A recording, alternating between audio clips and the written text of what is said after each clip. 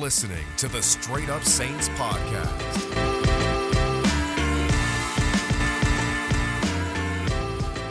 What is up, Who Dat Nation? Welcome back inside another edition of the Straight Up Saints podcast presented by Boot Crew Media and DraftKings. I'm your host, Chris Rosvoglu, as always. And with OTAs in full swing for a lot of NFL teams, it finally kind of feels like football season is somewhat back. We'll hopefully get some practice clips within the next couple of days and see who's working, who's not working. A lot of talk about Michael Thomas being back in the building, which I will discuss in a little bit. And of course, what are the storylines? Which players do you want to hear about, whether they're improving or maybe not improving? And that'll be a telling sign for what they'll be able to accomplish this upcoming season. So I'll talk a little bit about that. Obviously, I want to really focus in on Michael Thomas too, because I think his return to the Saints building is big. And then I also want to cover kind of the narrative surrounding this team. I know it's just May and football season is still about 3.5 months away, but it does kind of feel like for some reason we're already starting the New Orleans Saints discourse about whether or not they're actually good. And it's just a little tiring. Like, why is it already beginning? I'll talk about that as well. But before I do that, I want to I just want to shift gears and talk about what happened yesterday in Texas. And I know some people are going to listen right now and be like, I listened to you to talk about Saints football and hear what's going on with them. And I will get to that. I absolutely will. But yesterday was tough, man. And I know for the most part, people who, even people I don't interact with on Twitter, but I know a lot that I do are still talking about it. And I've gotten to the point, and maybe this is messed up to kind of see it this way, but I feel like we're all somewhat trapped and we live in this dark world, especially, right now with the way our country is, that it's an endless cycle where I turn on the news and something terrible happens and you think to yourself, that's awful. It can't happen again. Something needs to change. 7 days later, it just happens again. And then we do the same thing and we do the same thing and the same thing. Nothing gets done. And yet this time felt like 30 times worse because there are children at stake here.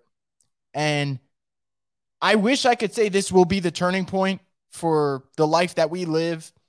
And I'll never have to turn on the TV again and worry about, another school getting shot up or kids being in harm's way. But I've always told myself if things didn't change with Sandy Hook, with 6-year-olds, I just thought it was never going to change. And as someone who, I'm a paranoid human being by nature, but even if I wasn't, with the world that we live in, we've gotten to the point where it feels like I can't go, or you can't go, or anyone can't go to a sporting event and feel safe, or go to the movies and feel safe, or even just go to school.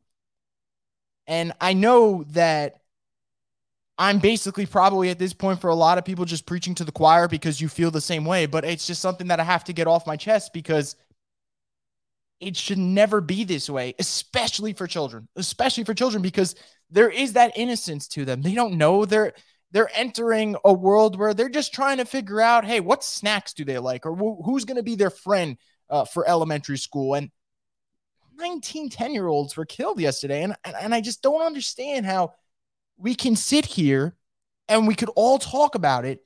And yet the people who have power to actually try and make some type of positive change, nothing gets done. And as someone who, just lives and breathes sports, why does the most vocal and most passionate rant yesterday come from Steve Kerr? And honestly, kudos to Steve Kerr because it was a great speech. And for anyone who knows Steve Kerr's backstory with his dad and whatnot, you understand why he is so passionate about this topic. And even if that didn't happen to his father, he probably still would be passionate about this topic because he cares about this stuff.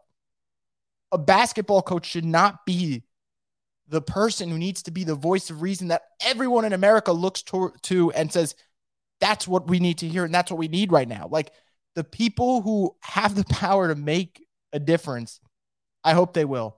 And as someone whose sister, my younger sister just started getting into teaching. She's been teaching for about a year now. every day I have to sit here and kind of hope she comes home safe. And that's a scary world to live in. I can't imagine what the parents of the kids who were killed yesterday are going through. And if someone's going to sit here and listen to my podcast and complain that I just spent the first 5 minutes of today's episode talking about this, I don't apologize, because it's something that needs to be said. And just tweeting out thoughts and prayers, because every politician loves to do that, that is not doing anything. That's not doing anything. People who are your average citizens who genuinely care, and they will send their thoughts and prayers, that's all they can do. But the ones who have the power and opportunity to make a difference and they're not doing it, shame on you, man. Shame on you.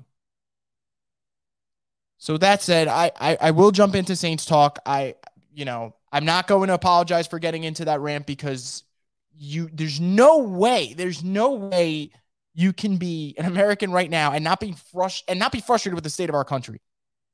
It's getting fucking tiring, man. And it's just tough. But let me get into Saints talk, because I know for a lot of people, sports is the way that you can kind of, for a little bit, 10 minutes, 15 minutes, tune out the noise and kind of enjoy yourself. So let's get into that. Let's talk about Michael Thomas. So Nick Underhill earlier this week reported that Michael Thomas is back in the facility. Doesn't know if he'll do any work in terms of training and stuff for OTAs, but the fact that Michael Thomas is back in the building, I think that is great news for the Saints, obviously. And more importantly, I think we can stop this notion that Michael Thomas and the Saints are still on bad terms. People will let you know if they're on bad terms with someone. It could be a petty tweet. It could be them just ignoring them, paying them no peace of mind.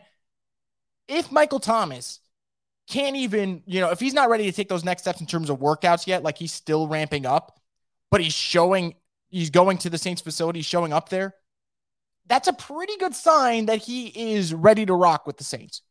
Like, all the talk about whether or not he's bought in, I don't want to hear it anymore. Like, he is bought in, very clearly bought in. And I am super stoked to even see a report that comes out that says he's in the building, because you guys know, at least for me, I am one of the bigger Michael Thomas fans out there. Now, I know I'm not supposed to be a fan, because you're supposed to be unbiased about stuff, but I genuinely think Michael Thomas, when he's healthy, when he's on his game, he is one of those guys. He's just a plug and play. You put him on any team, they're going to get immediately better.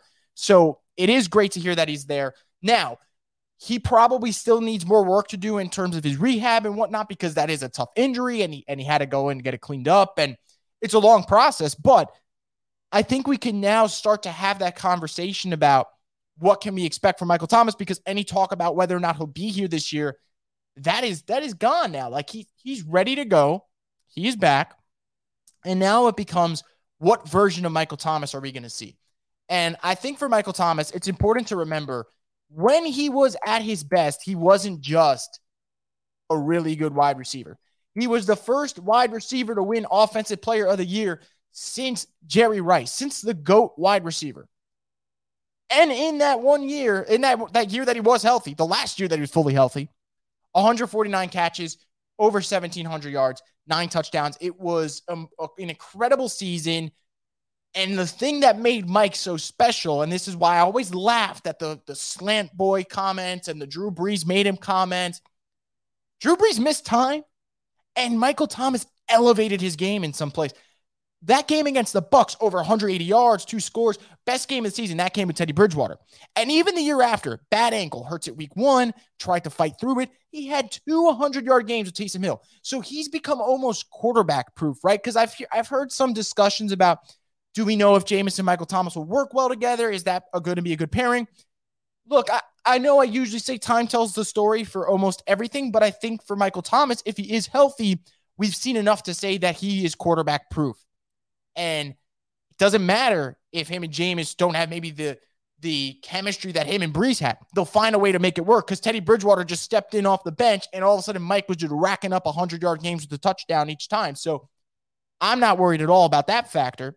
It just comes down to, what's the ankle at? Because it was a serious injury. And I think for Mike, the thing that made him so special is how violent of a route runner he is. Just downright violent route runner, physical with his hands, physical with the way he makes cuts.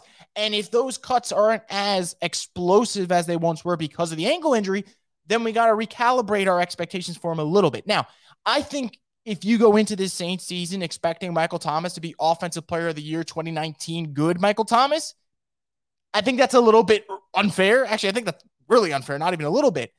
However, he doesn't need to be that good for the Saints to be successful.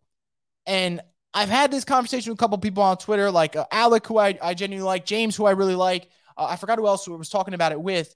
So if I'm missing you here, I apologize for it. But we were kind of talking about what to expect from Michael Thomas. I think also Kobe was talking about it, but we were going through it. And we were saying that even if he's 75 to 80% of Michael Thomas, right, of what we've expected, that's still probably like an 1,100 yard, 1,200 yard receiver. And that's still really damn good. Like that, it makes the Saints offense infinitely better than they were last season. So I think for Michael Thomas, him coming back, that is great. That is excellent news. The Saints getting Chris Olave and Jarvis Landry, so there isn't so much pressure on Michael Thomas to be 2019 Michael Thomas. That is also great. But then you just look at Mike Thomas's track record and you bring up the years that he's healthy. So get rid of 2020. 2016 as a rookie, over 1,100 yards. 2017, second year, over 1,200 yards. 2018, his third year, over 1,400 yards. Then 2019, the over 1,700 yards. So his worst season fully is as a rookie with 92 catches for 1,100 yards. I just think when the track record's there and we really haven't seen this dude go under 1,000 at any point, unless he misses basically the whole season because of a ankle injury, that's a serious one.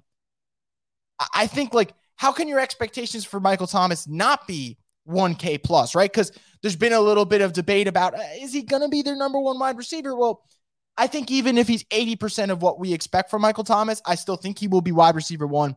And I do think that he will still get over 1,000 yards. Now, again, do not go into this season expecting that he will be 2019 Michael Thomas. If he ends up being 2019 Michael Thomas, then golly, that changes the whole thing, right? Because then you're looking at the Saints offense differently. You're looking at the team differently, by the way, because Michael Thomas in 2019 was a damn near MVP candidate. So you would look at this team entirely different. So you're expecting more of a 2017-ish Michael Thomas, 2016 maybe Michael Thomas, which is still a really, really damn good wide receiver.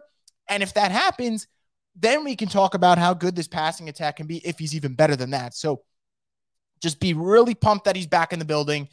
Ignore any talk about, oh, the Saints got to get rid of Michael Thomas, or this isn't working. They're not on the same page. They're on the same page. It can't be any more clear than it is right now. And I, for one, am excited because I do think that Michael Thomas is the difference for what the Saints can be, offensively speaking. Like, when you look at last year's team, if Michael Thomas was healthy, they're making the playoffs. Like, I fully believe that. So if he's in there, they're a better team, obviously, with 13 out there. And then depending on 13's percentage of what we've seen him be, that will dictate how good they can be. Because just him being out there changes the whole thing. If he's elite, all of a sudden we have a different conversation about the Saints. So I'll talk about the Saints and whether or not they can be elite in just a couple minutes. Before I do that, though, I want to just quickly mention 3 to 4 guys when you're talking about offseason workouts and OTAs that I want to hear about. And the first one for me is Peyton Turner. Peyton Turner, it was a year to forget in the sense that, look, he got drafted. No one saw that pick coming. And you know what? Maybe it's a good thing because it gave us that video of Ryan that was probably the best thing. Him and Adam were just cracking up on their podcast when they did their live stream. And, kudos to that moment. So I guess I'm glad that they took Peyton Turner in the sense that we got that hilarious moment from Ryan and Adam. But outside of that, that was the highlight of the year, right? Because he missed a lot of time in camp, comes in, plays well in his debut against the Panthers. I thought he was really good. And then we really don't see him again. And it's a shame because I thought when Peyton Turner did play, he looked way more advanced early on in his career than Marcus Davenport did. And why do I bring up Marcus Davenport? Well, those two have been compared nonstop, and those comparisons will never go away. So I think for him, how does he look? Does he look even more polished? Does he look explosive? And even maybe if he didn't take those necessary steps that we thought he should take in terms of year 1 or year 2, did he get better? Is he healthy? because if he is healthy, that's another weapon for the Saints defensive line, which I think will be much improved this season. And if he is out there, all of a sudden the Saints will have a defensive line that's starting to look like the front court of the Pelicans. And that's good news when you're going up against the Tom Brady's of the world and other good NFC quarterbacks. You want to wear them down with a good defensive line. So I'm curious to see what's going on with Peyton Turner. Another defensive player that I want to hear about is Alontae Taylor. That was a pick similar to Peyton Turner when it happened. We all kind of went like, who is this? Or like, why this pick? It just didn't seem like the natural fit. And then you start to watch Alontae Taylor's game more and you see the size, you see the athleticism, you see the speed, you see the versatility of being able to play corner and safety. And then you start to go, okay, yeah, Saints got a type. We understand this.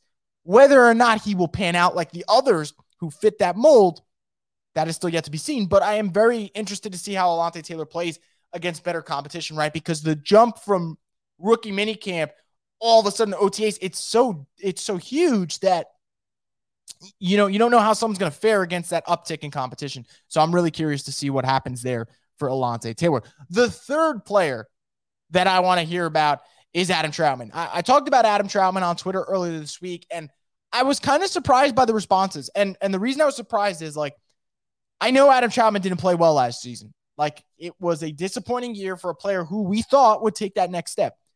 But there are so many people who, like, responded, I don't even know Trautman's tight end 2. And I was like, what fucking roster are you looking at? Like, Adam Trautman is tight end 1 by default. And this isn't because of his own merit. It's just look at the guys around the room. Taysom Hill is shifting to tight end, but A, he's not even healthy right now. And B, we don't know how good he can be at that position. That's one option. Juwan Johnson made some really fun catches last year. His juggling act during pregame warmups is awesome. And trust me, I would like to see Juwan Johnson become a weapon for the Saints. But until that day comes, we got to put him in the same boat as Adam Trautman, if not lesser, because we know he still has to get new to this position where Trautman doesn't have to get new to the position. Nick Vannett, there is not a single ounce of explosive playmaking ability to him. Can he run block? Yes. Can you throw him out on bootlegs and kind of get him going in the play action game? Yeah, sure. I mean, he made some decent plays, probably thinking of the Cowboys Thursday night game as the one to boot. But that's it. Like, there's nothing crazy special there. Now, Lucas Kroll, the Pitt tight end, undrafted rookie. Everyone's talking about him. Someone gave him a really cool nickname, Kroll the Conqueror. So whoever made that, kudos to you, because that's pretty damn awesome. He's an undrafted rookie for a reason. Like, even if he does make the roster, what are the odds that he just jumps Trautman? So whether you like it or not, Adam Trautman's probably your tight end 1 this year.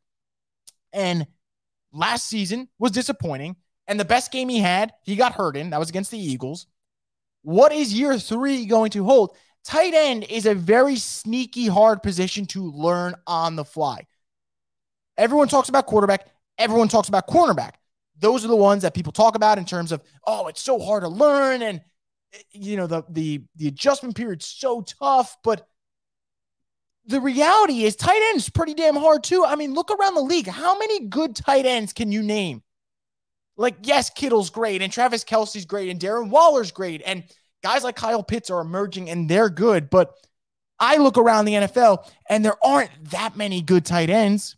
There aren't, you know. You have occasional years where people break out like Dalton Schultz last year, but there aren't 10 elite tight ends. There are maybe 4 elite tight ends, or 3, I would say, and then there's another 3 to 4 really good tight ends after that, like your Gesicki's, like your Kyle Pitts and your Dalton Schultz's and guys of that nature. But after that, man, it's a hard position to learn. So I'm very curious to see how Trautman fares in year 3. And then the fourth guy, another year 3 player, Cesar Ruiz. For the love of God, can they just be a step forward? It could be 1 step. It could be a step and a half. It could be half a step. Just it's got to be forward, because they can't keep going backwards with him, because there were moments last year, 2 to come to the top of my mind. The Dolphins game on Monday night and the Panthers game, I believe it was like week 2, excuse me. Those cannot happen ever again. He was that bad. So I'm hoping with Doug Marrone at offensive line coach, that leads to an improvement in Cesar Ruiz. And if that does lead to an improvement in Cesar Ruiz, all of a sudden the offensive line looks a lot different, right? Because you know what you're getting from McCoy, and you know what you're getting from Ramczyk, and whether or not people want to admit it, you know what you're getting from Andrus Peat. Really good on the screen game, occasionally really good in the run game from time to time, but you know he's going to get blown up enough times to drive you up a wall. So you kind of know what you're getting there. If Cesar Ruiz takes that next step, that would help this O-line. So again, Peyton Turner, Alontae Taylor, Adam Troutman, Cesar Ruiz, those are the guys I'm looking at. I'm sure there's a bunch more, and I could probably go in depth even further, but I don't want to just give you a whole list of the roster. Those are 4 players that I'm really curious to see, whether it's OTAs, just any type of offseason workout program. How are they performing this year? I'm curious to see how that unfolds. Now, the last thing before I wrap this up, I've noticed over the last couple of days, we've reached that point in the offseason, right, where people are making their power rankings and discussing who's a contender, who's not, which is hilarious because it takes either one injury or just a couple of unexpected things to just completely throw that thing into the trash. But when I see people ranking teams and talking about NFC contenders, everyone's a little hesitant on the Saints, right? Like I've seen Peter King, who's one of the better NFL writers out there. He didn't put them up towards his top 10. I've seen Nick Wright say they were, I believe, 8-9. I saw Ross Tucker saying he believes they're an 8-win team and that's the ceiling. And look, the Saints might win 8 games. They might win less than 8 games, but I think when you're making your preseason stuff, a lot of it is going off the roster you have in front of you and how they played last year, right? So if that is the criteria we're going off of, I don't understand for the life of me how we can look at last year's Saints team, which won, by the way, 9 games with 4 different quarterbacks starting, with no offensive talent, with their 2 offensive tackles who are all pros getting injured nonstop, with key defensive players missing from time to time. They won 9 games. And if the Rams didn't choke to the 49ers in week 18, they would have been a playoff team. So that's one. How about the roster part? I know the Saints lost Marcus Williams, and I know the Saints lost Teron Armstead. There is no, going over that and saying, we could brush over those losses. Like, those are big losses. I get that. And I know Malcolm Jenkins retired. But the Saints did a good job in terms of, A, addressing their main need, wide receiver, and 2, addressing those areas of weakness, right? They lost Armstead. They bring in Trevor Penning. Hopefully he can develop. They lose Marcus Williams. They bring in Marcus May. They lose Malcolm Jenkins. They bring in Tyrann Mathieu. Hopefully those dudes can end up actually being a comparable, if not better, safety duo. We'll see how that unfolds. The Saints know they need wide receiver help. They get Chris Olave. They sign Jarvis Landry. And now Michael Thomas is coming back. So the roster part, check. The criteria of last year's team. Was last year's team competitive? Yes, and it wasn't as talented, I would say, on paper as this year's team. So I guess my question is, are we doing this Saints discourse because we know that it will get people like me and Saints fans to get riled up and talk about it? Because if so, I clap and I commend you because it worked. So that is a great way of just kind of throwing the bait and reeling it in. But if you're doing it because you actually feel like the Saints aren't that good, my question is, what team in the NFC outside of the Rams are definitively better on paper and in terms of the criteria better than the Saints in the NFC? I should add. Because I said, Rams, I'll give it to them. They're defending champs. Their roster is great. They got a great quarterback in Matt Stafford. They improved. They added Bobby Wagner. They added Allen Robinson. They made some nice tweaks to their roster. But the Bucs, how many more times do the Bucs have to get shellacked by the Saints for us to be like, okay, like, let's give the Saints their props? The Cowboys, how many more times does Dallas have to win a weak division and they get bounced in the first round of the playoffs for you to realize they're really not as good as you may want them to be? How about the Eagles? I think the Eagles are in the same exact boat as the Saints, right? Really talented roster, had a decent run last year with not as much talent. They improved in the offseason on paper. And their only question is if their coach quarterback combo is going to work, which if you're a Saints fan, the only question you really have is if this Dennis Allen, Jameis Winston thing is going to work. And if it does, just like Jalen Hurts and Nick Sirianni, this thing's taken off and they're going to be a competitor and a really good threat in the NFC. So when I see people praise the Eagles, right, for the offseason they had, for the roster they have, for their outlook, and then they go and they say they're not high on the Saints, they're the same team. Like, they're the same exact team. What would make you think that that's different? So that confuses me. How about the Packers? Same boat in terms of the Bucs. Like, the Saints have shown they can go toe-to-toe with the Packers. And the Packers got worse this offseason. Losing Devontae Adams. Losing Zadarius Smith. Yes, they upgraded, I would say, on young talent defensively in the draft. But outside of that, I mean, this is a roster that I'm looking around and they got problems of their own. So I'm not sure the Packers are better. The 49ers, that is a team that plays the Saints well. And that is a team that I could see being a contender in NFC, but they need Trey Lance to play solid football, like average football like Jimmy Garoppolo did. And if anything's over that, then the 49ers are definitely a contender. But there's still a concern there, right? There's a question mark. The Cardinals, another team similar to the Cowboys. How many more times do you need to see Arizona win September, win half of October, and then fall off a cliff?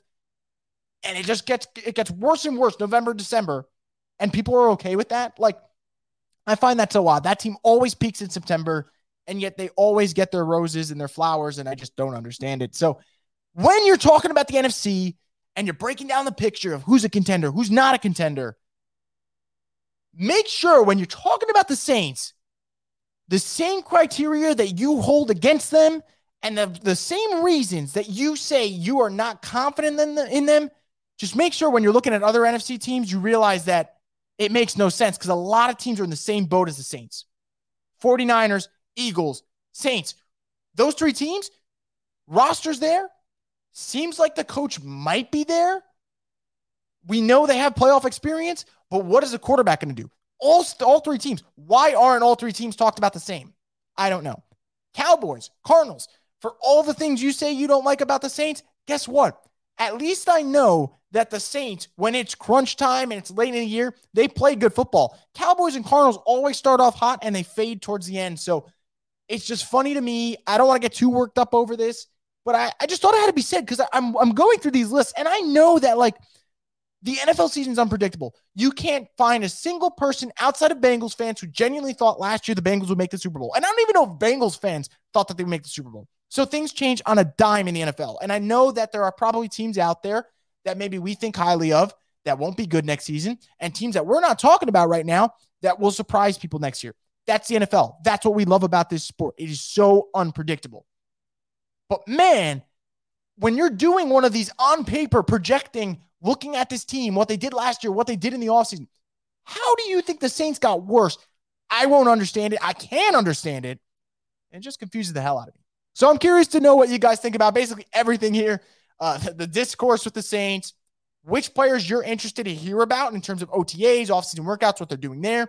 And then Michael Thomas being back in the facility. How hyped are you about that? But again, leave all your comments below on the Boot Crew Media YouTube page, and I will get to them. And also make sure you subscribe if you haven't. And before I go, with the NBA Finals coming up, and I know it seems like this playoffs have been a little bit of a bore ever since the Pelicans-Suns series, there is a chance you can kind of have some fun and get in on the action. So with the NBA Finals, you can bet any $5 NBA bet, and you get $150 in free bets instantly on DraftKings Sportsbook. So all you have to do is download the DraftKings Sportsbook app and use the promo code BOOT, which you will see at the bottom, all caps, and you make any $5 bet on any NBA Finals bet that is available. And if you win, you get $150 in free bets instantly. So that's promo code BOOT only at DraftKings Sportsbook. A pretty cool deal for you guys to enjoy the NBA Finals. But again, guys, let me know what you thought about these Saints topics. I'm really curious to hear what players you're interested in hearing about for OTAs. And I'm also curious, like, do you get frustrated by this Saints discourse? Do you think this Saints kind of discussion that happens is purposely done to kind of rile us up? And I kind of think it is. So I'm always curious to know what you guys think about that. If I do not have another podcast in the next couple of days, just want to tell you guys, I hope you enjoy your Memorial Day weekend coming up. Hope you guys are stay safe. And again, let's see how this offseason goes because it's starting to ramp up and I'm pretty damn excited. So stay tuned for more content here on the Straight Up Saints podcast, the destination. You're listening to the Straight Up Saints podcast.